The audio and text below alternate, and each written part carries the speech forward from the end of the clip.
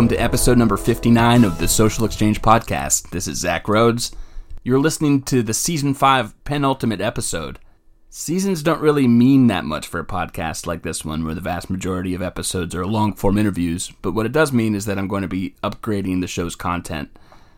I'll tell you just a bit about what you can expect in the next season, Season 6, so hopefully you're up for just a little housekeeping. First, I've received a lot of feedback about the show over the past year, a ton of positive feedback, and I'm grateful for that, but a pretty regular friendly critique that I hear is that I overpromise content, and regrettably, in retrospect, I have to tell you that I totally agree. I cop to that.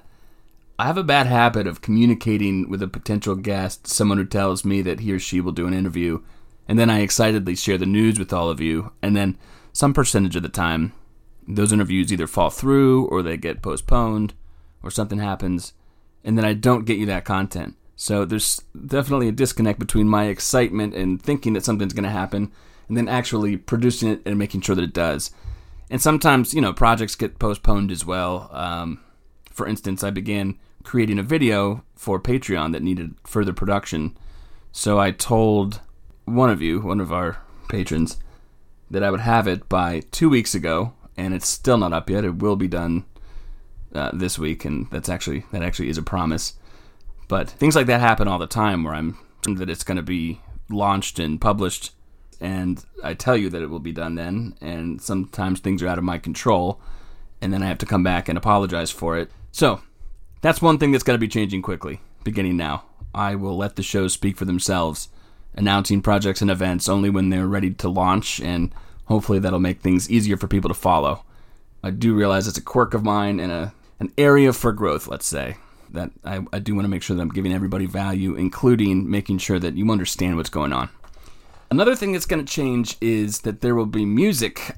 For a while, Aaron Ferguson was producing a lot of music that went with the show, and then there was a while there when he and I both got so busy with things that it was difficult for me to send out something and for him to just turn around and create brand new music very readily. I mean, he would always be willing to do it, but sometimes it would take a little longer. For my part, I probably wasn't giving him enough time. So we went with just sort of, either old kind of music or no music and just kind of transition sounds and things like that. And that was another piece of feedback, was people really liked when there was some sort of a regular kind of tune to the show, which is so interesting because my personality is something I don't care at all about that, but apparently most people do. So that's something that I will make sure that will be included in the next episode. There will be tons of different music. You may not know this, but I'm a professional musician. I'll be playing a lot of the music for the intros and outros and transition. Pre-pandemic, I played at least a few live shows per month. So playing like transition background music and things like that for the show will give me some sort of direction and focus for my music anyway. And I know that it's going to add value on your end as well. I won't overpromise this, but if I do have time, then I can imagine publishing my songs once in a while as kind of standalone podcasts. And maybe that's something that patrons will have first privilege of hearing. But I can't be sure that I have time for that, so we'll keep that in the dream-sphere, and I'll keep you posted.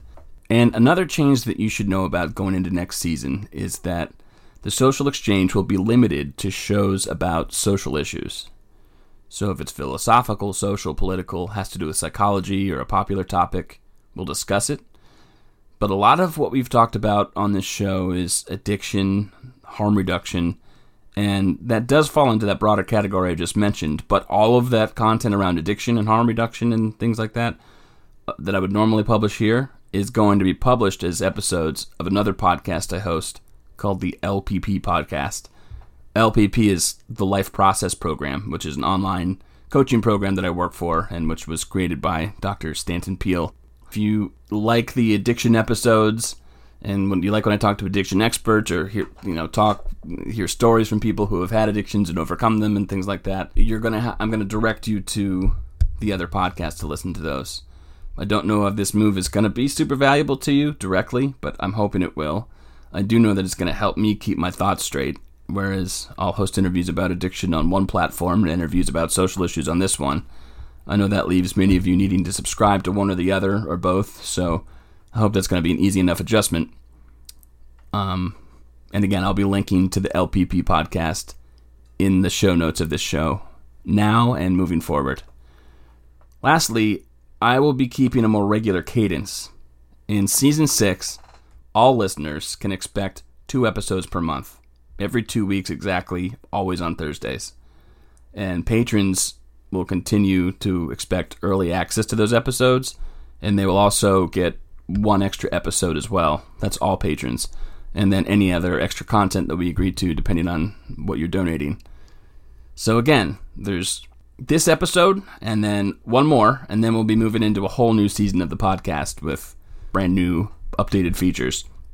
Don't worry if you can't remember all of that.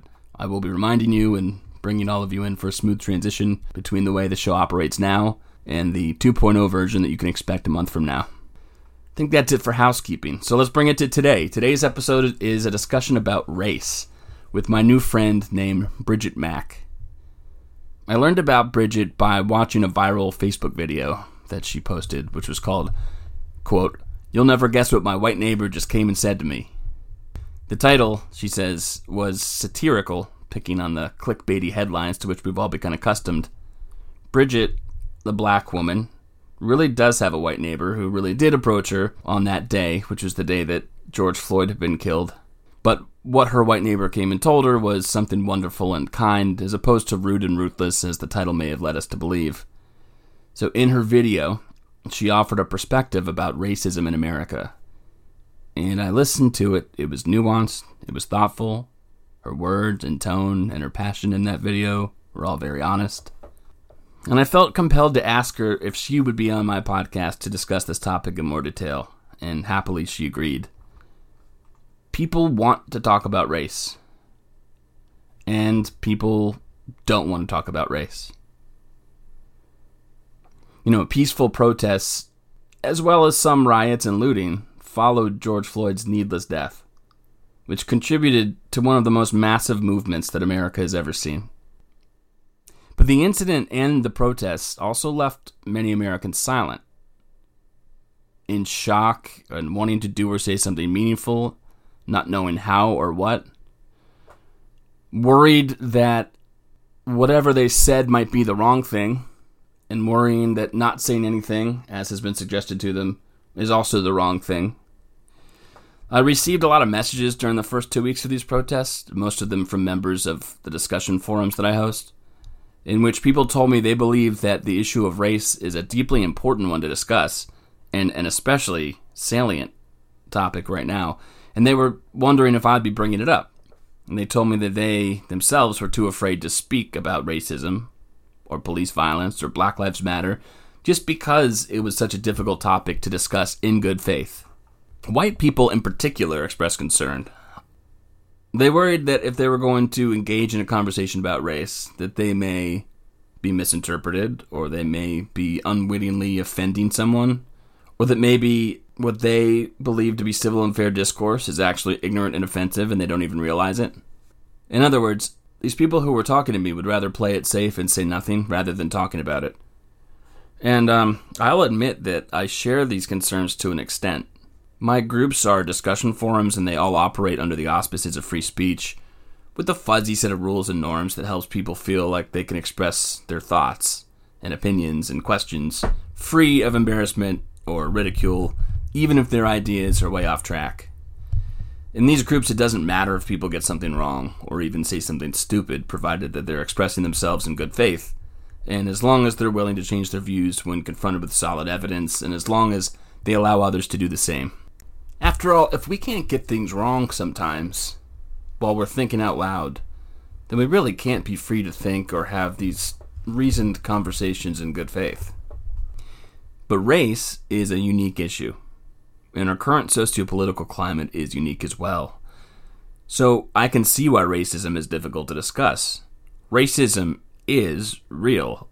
That's tautological. We know that. It occurs every day. And I believe that Black Americans are particularly susceptible to its worst forms, both systemically and on an individual basis. So why would this be an easy issue to discuss?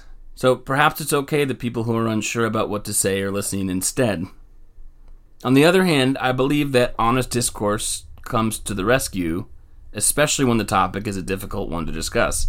Discussions, trial and error, and real-life participation and practice with other individuals, those are the ways which we humans learn. So I believe that starting the conversation, however uncomfortable, is an ethical imperative. And that's why speaking to Bridgett was so constructive. My guest, Bridgett Mack, is a black woman who lives in the South. She's encountered racism and knows that she will continue to do, almost certainly in worse forms than I ever will. For instance, she recalls having to worry constantly because there were active Klan meetings happening in an adjacent neighborhood. She's had to stay hyper-vigilant at times in her life so that she didn't fall victim to racism. She gives examples in our interview, but it's not something that I can relate to personally.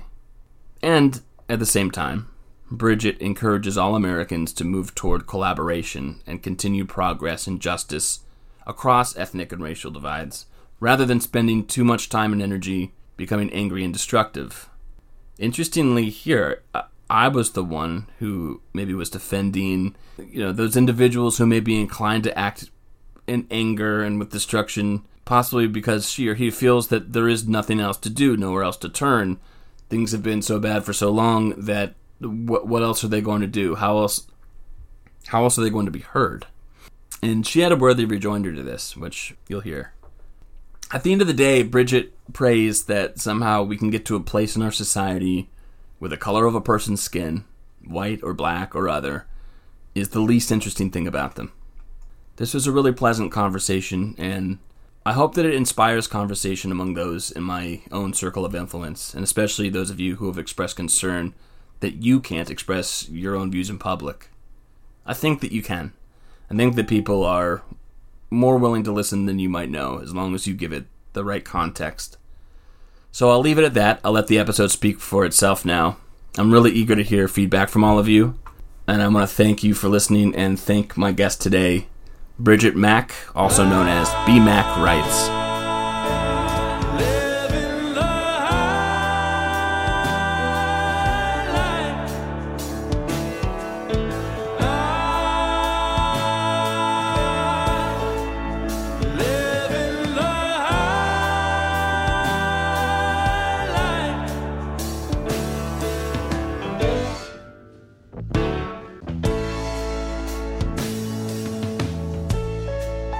I'm here with Bridgett Mack, also known as BMackWrites. Bridgett, grateful that you've joined me today, and thank you for coming on the podcast. Oh, I am so happy to be here today.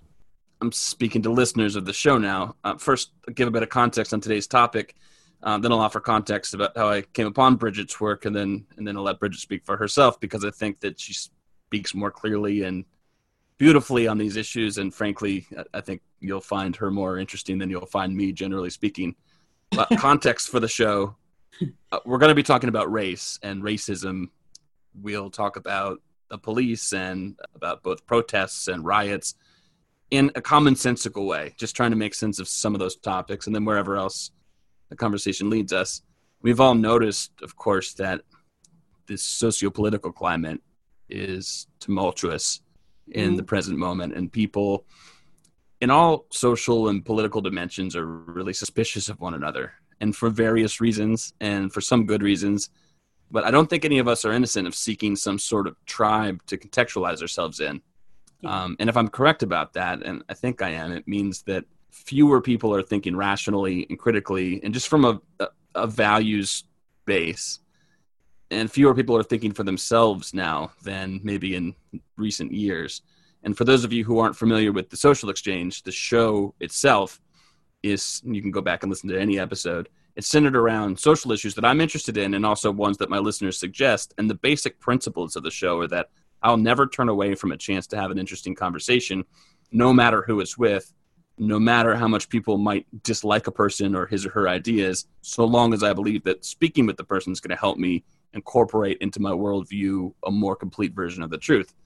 And historically, there have been no topics that I have been timid to discuss, because any listener of the show and anyone who reads my work should know that I'm open-minded and I'm fair and honest, good at eating crow if it turns out that I'm mistaken about something. And that's the point of the show. I get to think out loud with people who either know better than me, or at least people who can offer me a perspective that I wouldn't otherwise have been privy to. For the first time, however, since hosting the podcast, I've come across an issue that I'm very hesitant to think through out loud, even though I haven't been in the past. And that's the issue of race and racism. If I'm anything at all, I'm progressive. I very much believe that we've not landed on a societal structure that we can just leave alone.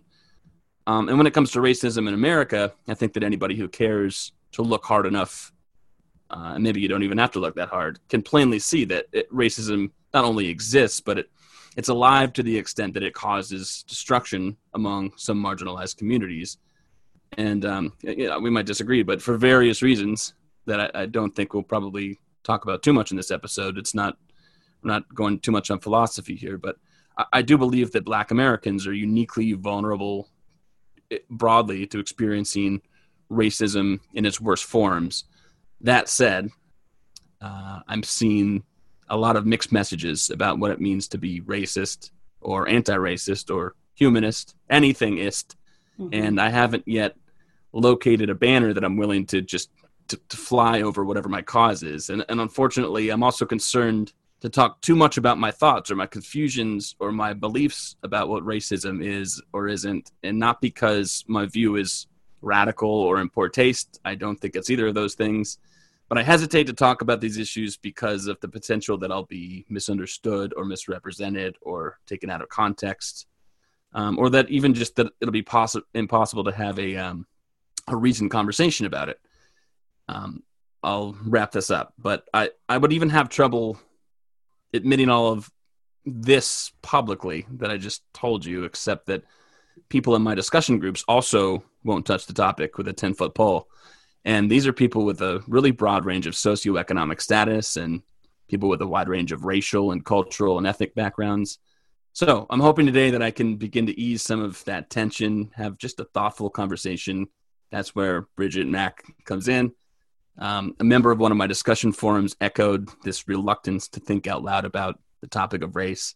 And this was shortly after seeing basically peaceful protests across the country while also rioting and looting in some areas.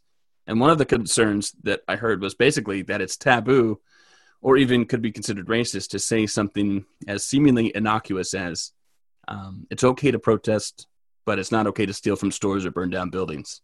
Yeah. So to the fact, just to the idea that this was something that people were worried to say, I didn't have a great response to. Another participant then in the discussion forum showed me this video. It was created by Bridgett, and it's titled, a lot of forethought into the headline. It's called, "Guess What My White Neighbor Just Came and Said to Me." Sort of a satire. Well, I'll let you talk about it, but presumably a satire on, headlines that you're used to, people are accustomed to seeing. The video's just a beautiful message about Bridgett's take on some of the messaging that's happening regarding race in America. Nuanced, ethical, motivating. I've seen some of Bridgett's other content since then, and I think that's the quality of discourse that people who follow you are accustomed to. So, Bridgett, I'll turn it to you. I would like to talk about your video and what inspired it, about some of your most core values and ideas, especially regarding the ways we should and shouldn't be talking about race. Before we get into it, will you fill people in just as briefly as you'd like on your background, your work, things that keep you busy on a regular basis? Well, my producing content and writing keeps me busy like 100% of the time. I'm a pastor's wife, so if I am not producing content and working and providing coaching services online, I'm doing it here in real time, person to person. I never thought in a million years that I'd be doing this. I used to work with Habitat for Humanity. I've always known that I've wanted to work with people. Writing has been something that I've done ever since the third grade, and it was just like therapy for me. I would go and, when I would have a good day, bad day, I'd just go write it in my journal or create little poems. I didn't decide to do this professionally until about 2010. My husband and I have a nonprofit, Go Ministries, and what we do is we write and produce stage plays, and we perform them or minister them for free to the public. And so what we do is we take real life situations and we put them on stage, and we offer solutions to the problems. We offer scriptural insight into the issue. I didn't really, I've always been a blogger, but my whole platform changed for me when my sister passed away in 2011. My whole view on life kind of changed. You know, grief can open you up to so many things, and the insight on, you know, being here today and gone tomorrow, it did something to me. Her leaving opened something up in me. It was for a long time I thought it was a void of her being gone, but while it was that, you know, it was just God opening me up. And now I'm bilingual in pain because I know it at a level that I never experienced it before. She was the baby, and, you know, she died suddenly in her sleep, and it was just overwhelming there. And, you know, I've always been raised in the church. I've always been, you know, in somebody's congregation somewhere receiving the word, but I did not realize how self-righteous I was until I was exposed to that level of pain, and I was able to identify with what so many other people were thinking. And the moment I kind of opened up to and saw the purpose behind the pain, that's when God opened the doors for my platform. And, you know, 2016, my first video went viral. And ever since then, it's just kind of went forth. And since then, I've been producing video after video, you know, doing blog posts. I've written my first book. I'm working on the second one. I went on tour, and just encouraging people who don't have a voice to open up their mouth and speak, you know, because their voices have been taken away from them. So that's my mission. My one of my themes is when life won't give you a lemon, grow your own. And that is where I was at one point in my life, where, you know, everybody else was complaining about life giving them lemons, but, you know, we were so down and out, we couldn't even afford the lemon, but we had a seed. So I took what God gave me, I planted it, and it's been rooting, it's been growing. And so that gives some pretty good context for why you would create a video like the one that I was just talking about. You said that you take issues that are happening, maybe not even necessarily, issues might not be the right word, but just themes that are relevant, and providing some angle on them that, you know, people are trying to express, but maybe haven't thought about delicately or feel like they can't express them. Is that fair to say? Yeah, it is. Even when I did that video, guess what my white neighbor just said to me in the beginning of the video? I don't know if you remember. You know, I told him, I said, you know, typically when I'm talking about issues, when someone has lost their life and it's something that I'm talking about on my platform, I never identified their race. I just say, young woman, young man was killed. I said, but, you know, today I'm going to give into socialism because I understand sensationalism. Excuse me. I understand that a lot of you wouldn't have clicked on this video if I would have said, guess what my neighbor said? And so because of the fact that I identified her based on her color, knew that by using that was going to get the people there, but I wanted their ears so that they could hear and see that not everyone is bad. You know, not everyone is racist, and racism is not limited to just white people. You know, racism is something that all races, all colors experience and have within them.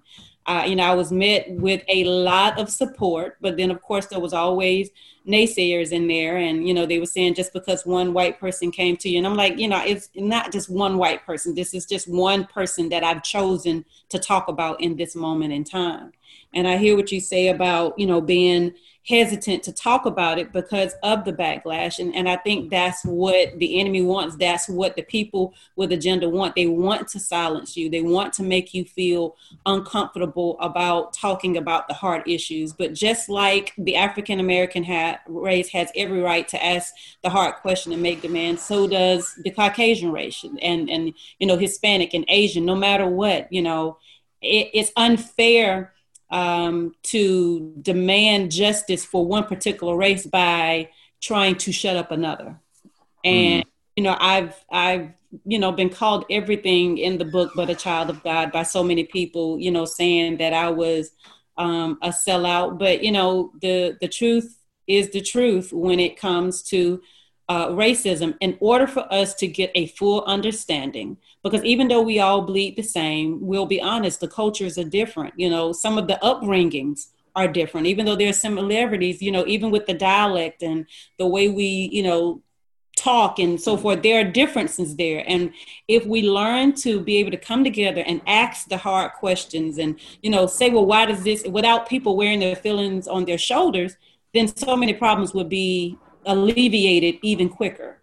But there is a sense of entitlement that I am seeing in all races, and people are using that to their advantage to try to get leverage and fulfill their personal agenda. And it's not fair, no matter how you slice it. Fair enough. Thank you for allowing me to just interrupt the conversation for a moment. I want to remind you that this show is brought to you by you. We run solely on donations from our listeners like you. You can support us, if you feel so inclined, by rating and reviewing us on your preferred podcast app.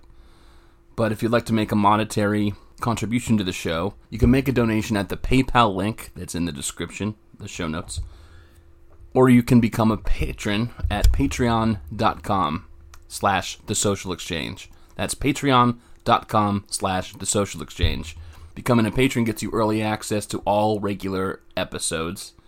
And we offer more rewards the more you donate. So again, consider becoming a patron at patreon.com/thesocialexchange. Thanks, as always, to all of our patrons: Dean Lemaire, Christy McPherson, Nuncio de Martino, Susan Lennon, James Stacks, Chris L., Leon Nahufahu, Sherry Chandler, Dee Stout, Chris Hanlon, Andre Pompel, Carter Vermont, Rick Barnett, and Earl, Inigo, John Holt, Layla Ferguson, Mary Kay Villaverde, Michelle, Nancy, Sean, Regina, Tim, Tucker, Christian, Tom Rhodes, Linda Rhodes, Susan Matthew, Kathleen Cochran, Marjorie Israel, Diane T., and Trevor. Again, thank you to all of our patrons, and if you'd like to become a Patreon subscriber, go to patreon.com/thesocialexchange. Now back to episode number 59 with Bridgett Mack. What was it that your white neighbor did come and say to you? Well, she was one of the first people that came and actually introduced herself to us when we moved into the neighborhood. But I actually saw her going from house to house. I was outside with my kids and my nieces and nephews. They were playing volleyball, and I was out there being all country bumpkin, yelling and cheering on the team. And I saw her go from house to house talking to people, and then she walked over. I didn't recognize her at first because she was off a little ways. And when she came into the yard, her eyes were just so full. And she came in and she said, "I just wanted to come over here and tell you that I am so sorry for what you all may have been faced with or going through. I just want you all to know that I don't think the way I see everything that's going on in the news and in society. And I wanted you all to know that I love you. I know that you all are, upstanding people. I know that you kids are doing wonderfully. And I see what's going on. And I want to let you all know that I don't think that way." And she didn't have to do that. She didn't owe me any explanation. She hasn't done anything to me. But she wanted to be a voice because of the fact that she saw, and I'm pretty sure she might have heard some conversations too amongst people that she may know personally. I don't know. But she just felt led to come and let everybody know that this is one neighbor who does not feel that way about the African American race. And when she was speaking to me, but she made sure that she made eye contact, I noticed, with my son and with my nephews. Because a lot of this that's going on is targeted towards the African American male. A lot of the issues that we are having, the legit issues that we are having, it is to the African males primarily. And she made eye contact with them and she wanted to let them know. And tears were just going down her eyes and we just hugged, we weren't worried about COVID or social distancing or anything. She needed, that hug and I needed it back from her. And she didn't have to do that, but she did. She just wanted us to know that we could be safe around her. And I will always appreciate her for that. I was just going to ask what you said in response, but it sounds like your actions responded rather than words. Well, yeah, of course we hugged, but then I also told her that I am not naive to the fact that I know that a lot of people, white people, are going through now, because now for a lot of groups, they're just classifying all white people as racist. No matter what you say, how you say it, what you do, or what have you, if it's not something that they want to hear, then you're a racist. If it's not something that's going to, make their chest puff up, then you're a racist. And I told her, I'm not needing you to the fact that you all are dealing, with the backlash from what the bad apples are doing. It's kind of like the police officers. You have good ones and you have bad ones, but the good ones are paying the price for what the bad ones did as well. And it's not fair. Right. And I told her that I too know that this is something that you all are dealing with, and you're safe with us as well. If you ever need us, we're here as well. So there was a sisterhood to some degree that was established there, which it was always there because, like I said, when we moved here about 4 or 5 years ago, she was one of the first ones that welcomed us here. And so, it wasn't needed, but, she just confirmed it, and it warranted a hug that day. It sounds like you're somebody who's just open to hearing from people, and I imagine that inspires a lot of people coming to talk to you about things that they normally wouldn't talk to other people about.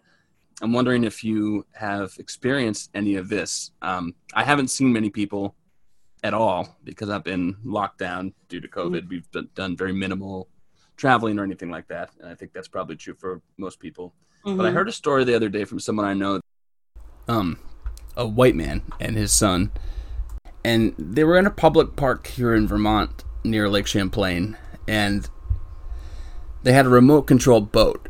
And they noticed a group of people close to them who seemed interested in the boat and what they were doing. And that group of people was black. And he told me that in any other similar circumstance in his life, he would have, with little hesitation, approached those people after having noticed that they were interested in him. And he probably would have invited them to control the boat if they wanted to, or at least carried on a conversation with them.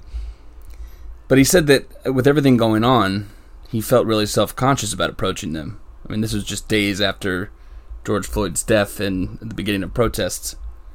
And he didn't feel self-conscious about approaching them because he had a problem crossing racial or cultural barriers. I mean, they obviously had a lot in common. They presumably all lived in that area.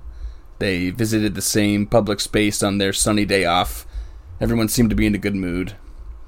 There was a lot that they all had in common, but he was telling me that because of what's going on in the news, he was worried that approaching this group of people might be some kind of faux pas, or maybe they wouldn't want him to approach them, or they would have some kind of reservation about him doing so. So for the first time in his life, he was saying he was cautious to approach a group of friendly strangers, and it was by virtue of racial differences. And again, not because he had a knee-jerk reaction to be wary of racial differences, but because he's being told in so many different ways that he has an implicit bias and that bias is oppressive. I mean, I know that's one story, but it seems to me if that's a story that's at all common, then it would seem so counterproductive. I can't imagine myself in a situation where, because of the color of someone's skin, that would be the defining factor of me being nervous about having a conversation or talking with them or just enjoying life with them. And I wonder if you've heard anybody talking about anything similar.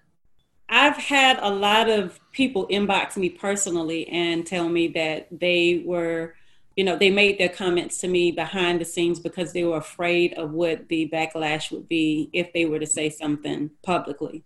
Most of my following is online, so that's most of the time how people reach out to me. And a lot of them have said that there have been times where they chose not to comment, even though it was something that they really wanted to respond to, or they chose not to post something on their page, or they overheard a conversation and they chose not to respond to it because they were afraid of what would be said. And one of the things that I've tried to teach people for years on my platform is that when it comes to race, is not really about color. It's a matter of the heart, because if it was all racism was only a color issue, then no black person would ever like a white person, or no white person would ever like a black person.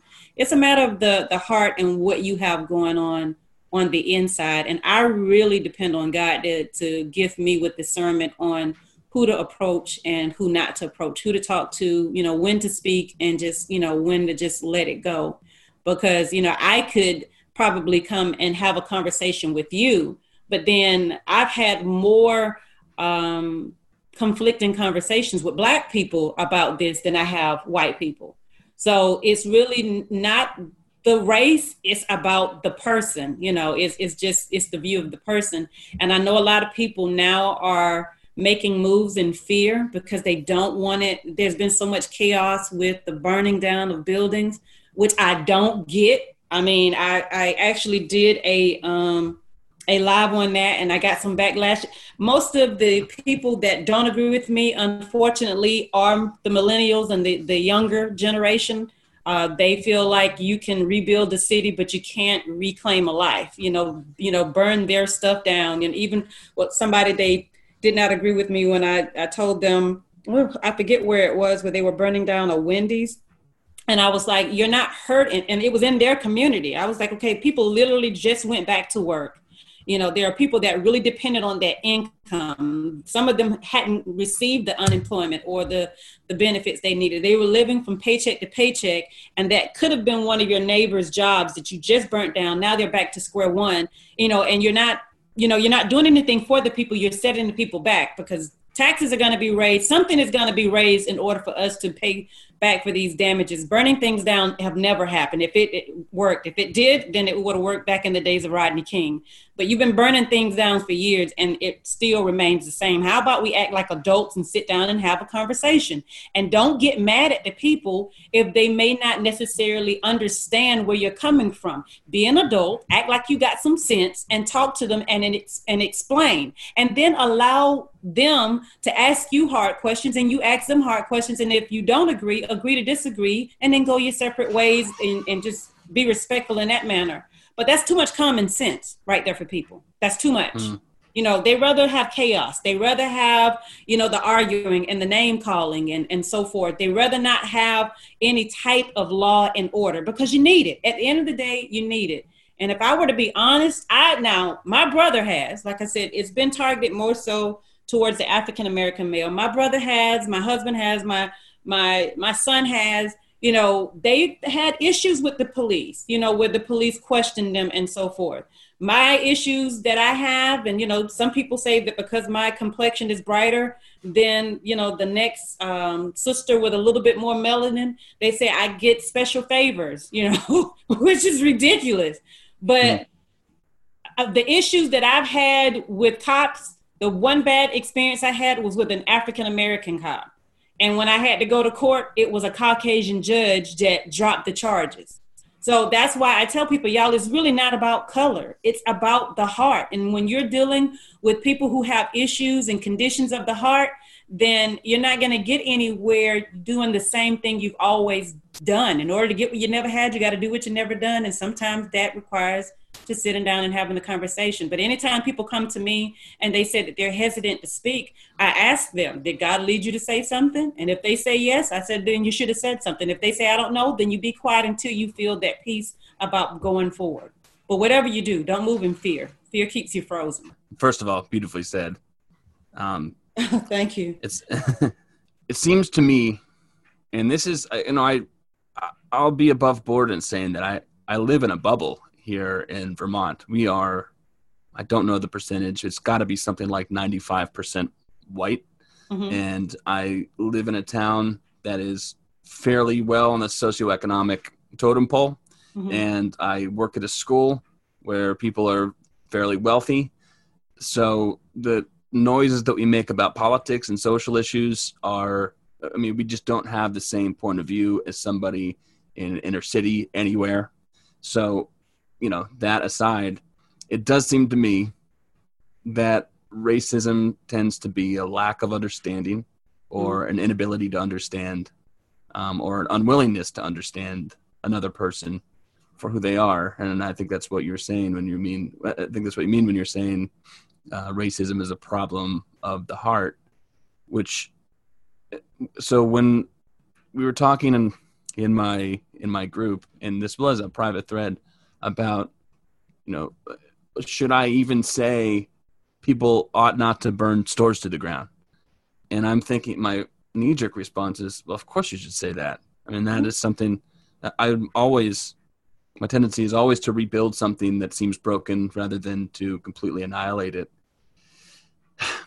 What I always work with is, a dialectic. So there's a thesis, antithesis, and synthesis. And my thesis would be something like, just further destruction is only exacerbating the problem of racism as I see it, which is a lack of understanding or an inability to understand or an unwillingness to understand. It just makes the problem worse. I could imagine the antithesis of that remark being something like, yeah, maybe so. Then again, I've tried speaking. I've tried picking myself up by the bootstraps. I've tried conversation. I've tried everything, and I feel like I have no options. So I'm burning it. And we've escaped reason at that point, but I wonder if that's a thread of just a livelihood that you accept somewhere. And how do you respond to someone who feels that way? Almost nihilistic because they feel like a lack of some way to go. My response is always the same. Two wrongs don't make it a right unless you're doing math. And when you look at math, it's still a problem that needs to be solved. Okay.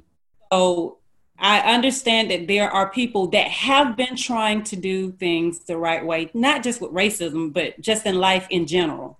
You know, they've been trying to do it the right way, and it seems like they're banging their head against the wall. But when you go backwards and you start, you know, performing acts or making the decisions that you're going to have to hide from, that you're going to have to always look over your shoulder about, then you're just making your problem even bigger. It's not for you to digress or to go backwards and, you know, start becoming a vigilante because it's not working in your time. It's time when you don't see any type of progress. That's when you need to just take some collective steps backwards, sit down, and then rethink the whole problem and see what it is that you're not doing or what you need to be doing. You might have been speaking, but were you saying the right words? Were you talking to the right people? Did you surround yourself around people that were going to help you get the mission taken care of?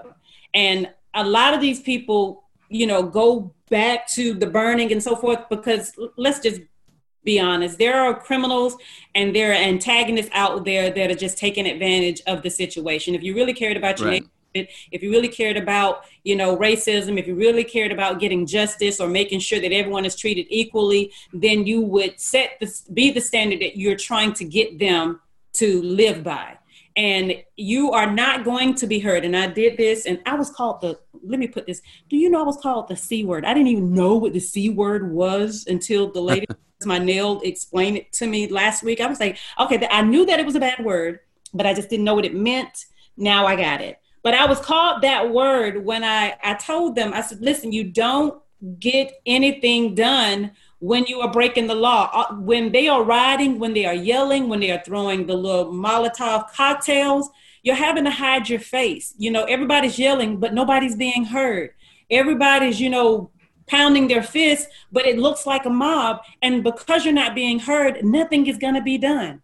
You don't get anything done when people are yelling and shouting at each other. You don't get anything done when there are fires and people being hurt and officers being shot and innocent bystanders being shot and killed and hurt and harmed. Nothing gets done. It's just another mess that needs to be cleaned up. And while you are, and I explained this to them, while you all are out there doing these rioting and whatever it is that you're doing to cause all this chaos, you're actually giving the people that you want to serve time for what they've done, you're giving them more time to come up with a defense. Now, all of the attention is off of the people who made the crime, and now it's on you. And so now they have enough time to go back and just create a defense, and then they're going to build it off of what the bigger mess that you've made. Use common sense. But the problem is a lot of these kids were born into this world thinking they know everything. They don't want to listen. I even had one person insult our ancestors as African Americans, saying, we're not our ancestors. We're not going to take what they took. Are you serious? So you're going to sit up here and you're going to try to insult all of those who literally lost their lives fighting for our rights, fighting to become free, fighting for the ability to sit at the front of the bus and drink from water fountains and get the same education, which you, by the way, have. Because frankly, I'm sick and tired of these little young people talking about we've been oppressed for 400 years. I don't know nobody who's 400 years old. I'm 3.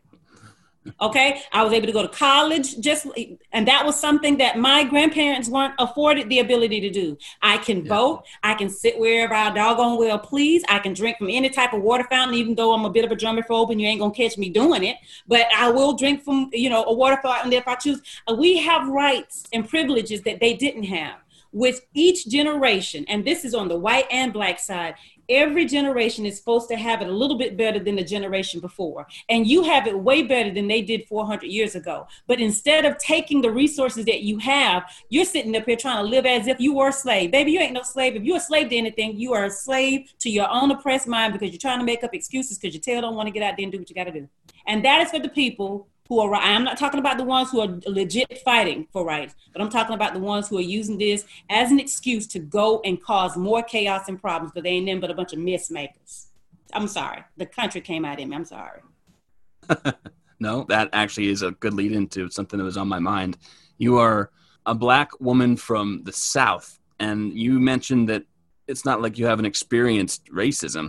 I mean, I see racism as a sliding scale, but I would imagine that it's more apparent to you as a Black woman from the South when it's happening, especially if it's happening blatantly. Would you be comfortable talking about any of your experiences with racism and how you responded to them? Oh, man. They were where we lived, because I'm from Gordon, Alabama, which is a small town outside of Dothan, Alabama. And where we lived, I think they were still having KKK meetings when I was a little girl, maybe 15 minutes away, 15, 20 minutes Wow. away. And so we've never had an issue, of course, when nobody's coming and burning crosses in our yard. But racism is systematic to a degree.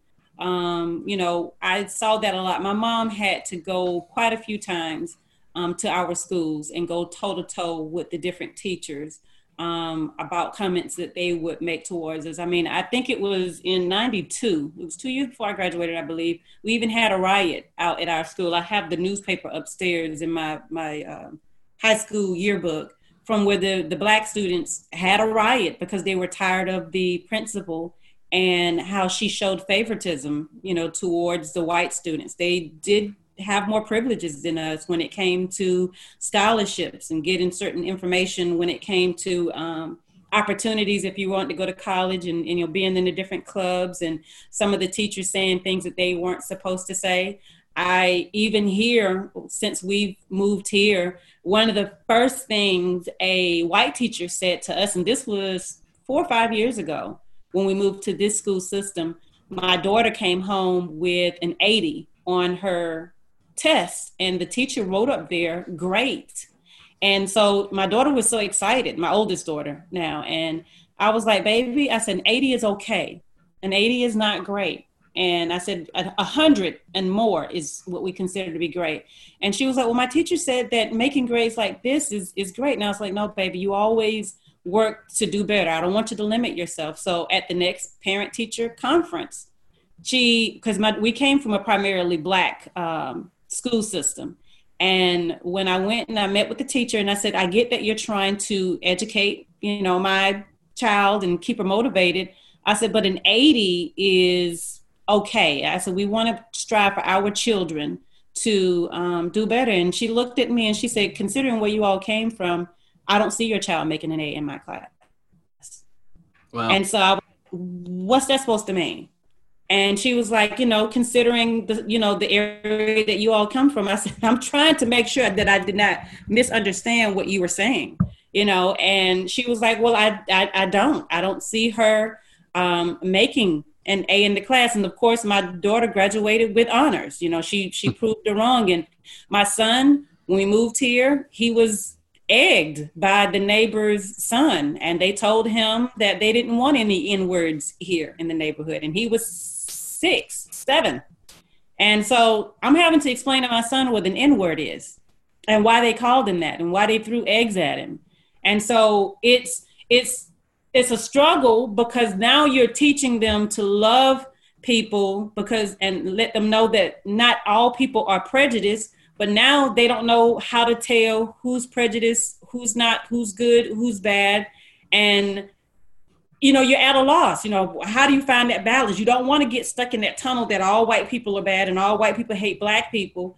But when it starts happening more and more, and my son has, out of all of my kids, he's been called the N-word since he's been here. He's been called a nappy head. You know, people have threatened to shoot him. We've been to even had one boy that arranged for another kid to come and jump him. And then they did jump him. We just got out of court from pressing charges on that kid last week.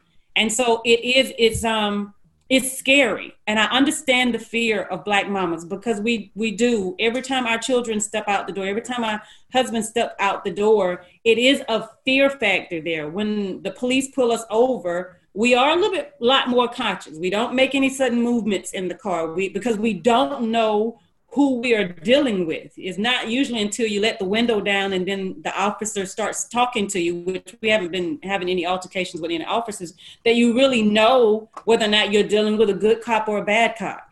And right. So we really approach with caution and then proceed maturely. Whereas now there are a lot of people, the moment a cop says something to them, they are all over the place.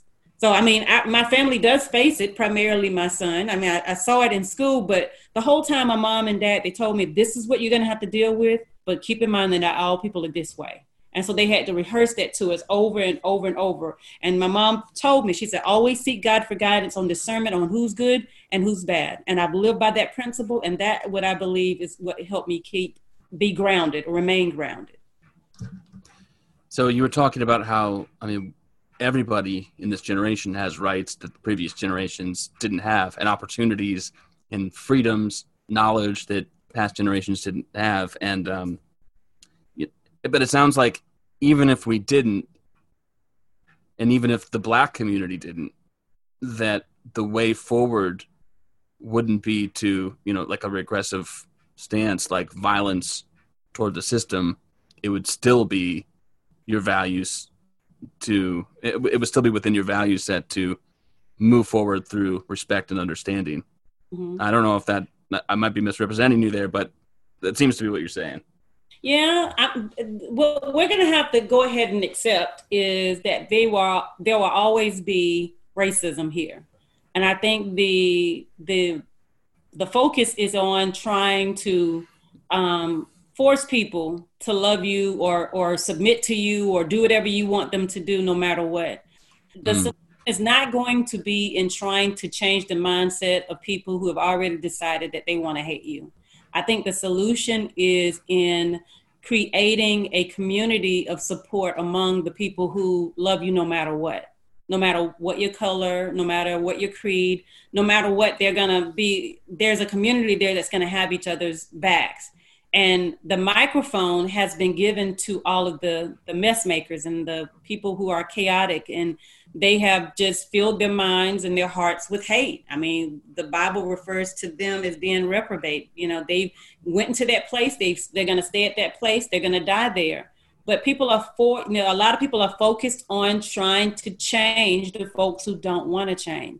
Let them be over there. We gather the ones who are going to work together as a community and come up with solutions to the problem. And I'm all for protesting if you want to let your voice be heard.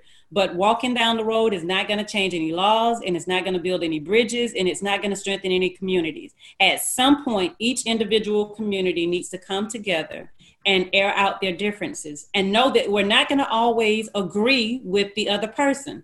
But as long as we can come to a mutual agreement of, what we need to do going forward, then things will start getting better. You've heard of the book White Fragility? Okay, so it'll be interesting to get your take. I would love if you got back to me on this after you check it out. But it's a book by a woman who comes in and does consulting. I mean, she makes thousands of dollars an hour consulting workplaces on how to be less racist. Mm-hmm. And the through line of the book is that every white person is an abhorrent racist, and that you're doing it with every breath you take, with every look that you give, with every subtle movement. You're being racist and offending somebody, and that's the continuity and the reality. And all we as white people can do is constantly work on trying to break that continuity and catch ourselves being racist, so we're a little bit less racist. So, I mean, everything that she's saying, of course, completely opposes your message, and I see the book as being counterproductive. But this is actually a New York Times #1 bestseller. And people are taking these kinds of trainings at schools and workplaces, like kind of an anti-racism training. I'm interested to get your take on just the concept.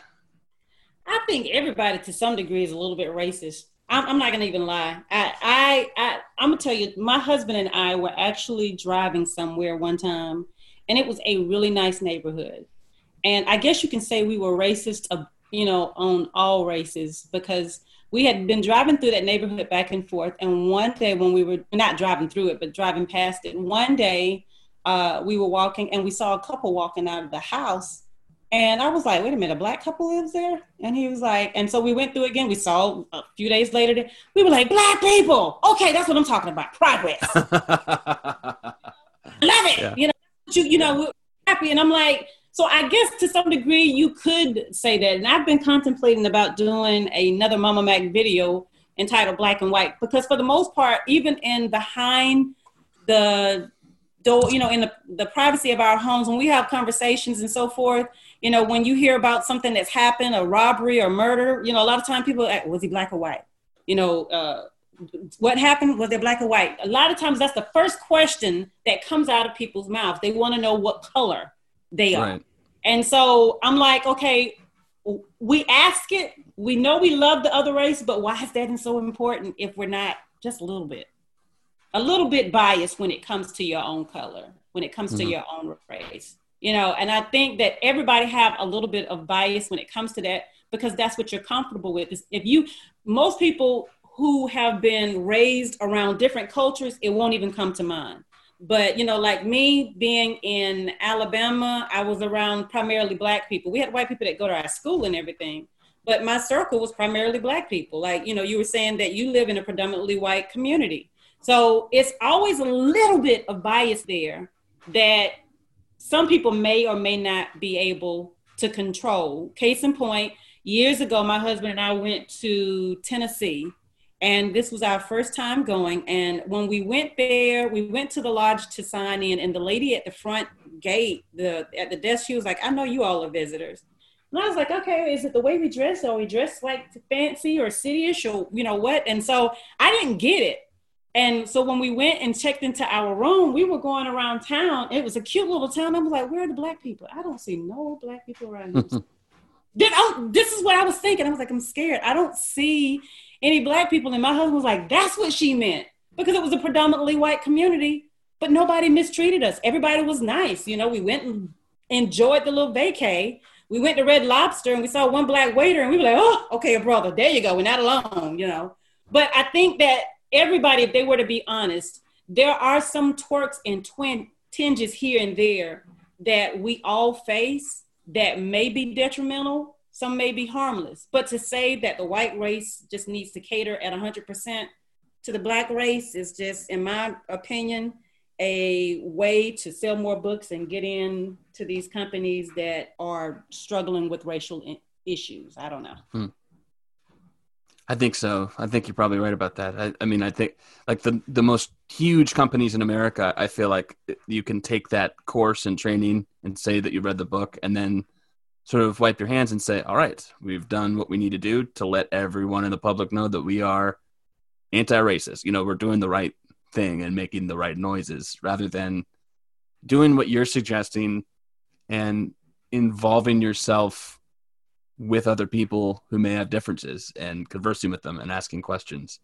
So anyway, well, I think within itself is racist, though. You can't have one person speak for an entire race. I cannot speak for the entire black race.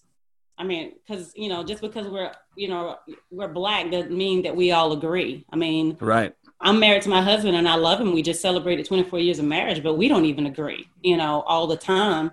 I think that what you have to do is just take it one step at a time and address the issues as they arise. But to give one standard possible solution to, multiple issues that could arise, you're setting yourself up for trouble. If she's written that book and she's going and consulting companies, I'm wondering why those companies haven't stepped forward and say, hey, this is how we've managed to get over things here. And they haven't become a an example of what to do and how to service the community, or why that company hasn't stepped forward with all the protests and riots that are going on. Having you on the show, and it happened to be like, it was a beautiful way that it came together. You're a Black woman speaking out on an issue very comfortably. I mean, maybe comfortably is not the right word, but very... Comfortably is the word. I can talk about it. I'm good. You didn't have to really think much before you spoke. It was thoughtful, but you didn't have to go into deep thought about just the right thing to say, because you were very confident. I guess that's the word I'm looking for, that what you're saying is both your truth and to some extent the truth. And it was perfect because you were Black, you were saying it, you were saying something that I felt like I couldn't say, and people that I know felt like they couldn't say. And I had this hesitation, I guess similar to the guy in the park who was hesitant to reach out to the people who were sitting across from him. I had this hesitation, like, is Bridgett going to think that I'm inviting her on my show gratuitously because she's a Black woman, rather than because of the content that she put out that I appreciate? I mean, after looking at different things, I could see that the answer is almost certainly no, you won't think that. But, it's something that it is something that I thought about and something that I worry about. So if I get your message clearly and correctly, it's that we're all going to face some hurdles in life. Some of them are going to be in race involved, and some of them are going to be completely unfair. But the way to ameliorate that problem isn't to force people to be more fair, because the forcefulness itself will create more opportunities for people to be more unjust, but rather try to immerse ourselves, no matter what race you are, in some sense-making, love, kindness, understanding, and appreciation. And that is not going to change things right away, because, as you were saying, we're always going to have some comfort with people that we can see ourselves in, more so than people that we can't. But that's kind of the fun and the interesting part about learning more about people. So we're never going to solve, maybe, but it doesn't seem like we'll ever solve racism, no matter what races you're talking about. But we can certainly continue to, as Martin Luther King said, bend the moral arc toward justice. Am I leaving anything out there, you think?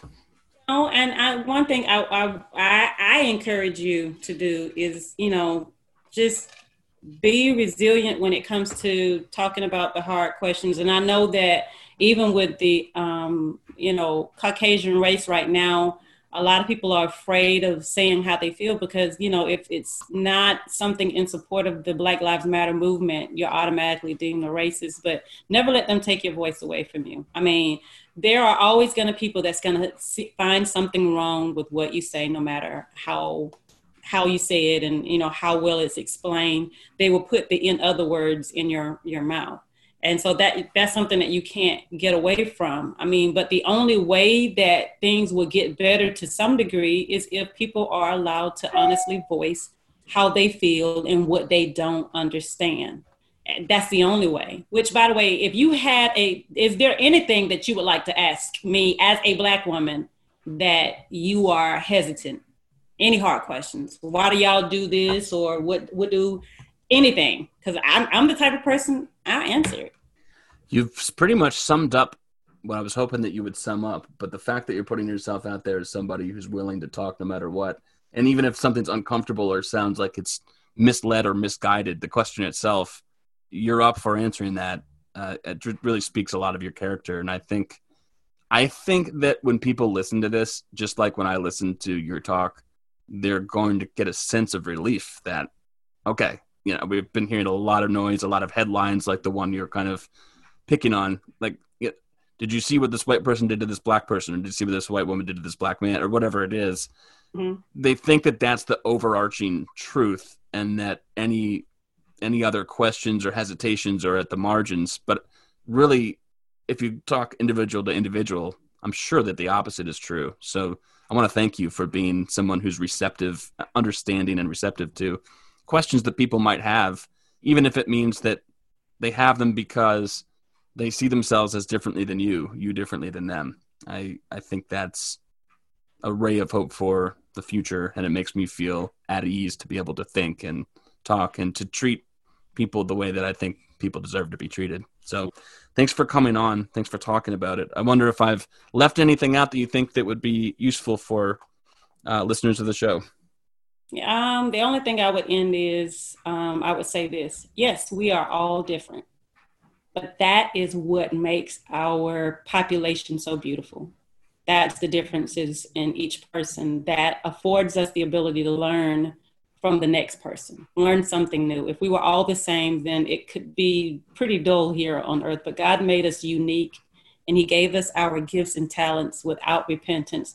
And I thank God for the people who are different from me, white, black, it doesn't matter what color, because it gives me an opportunity to learn.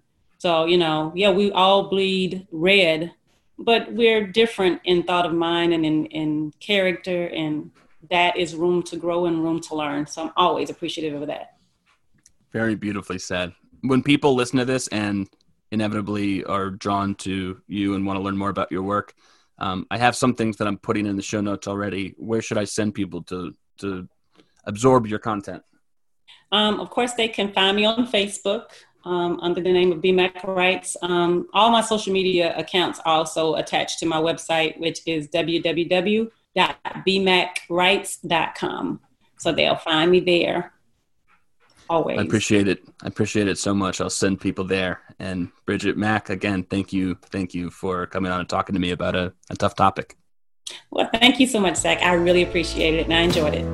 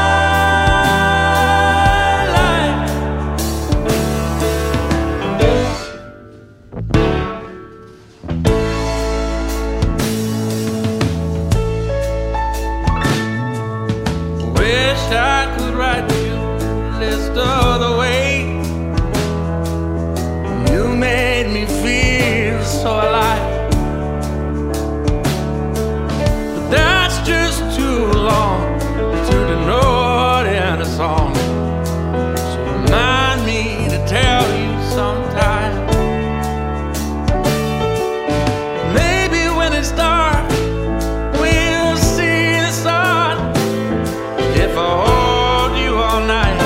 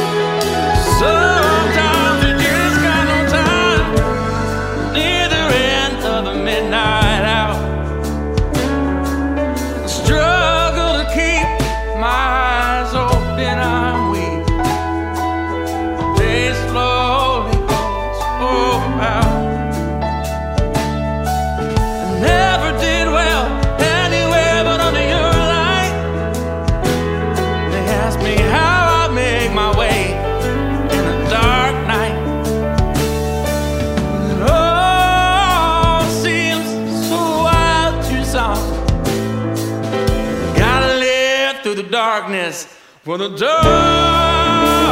to come.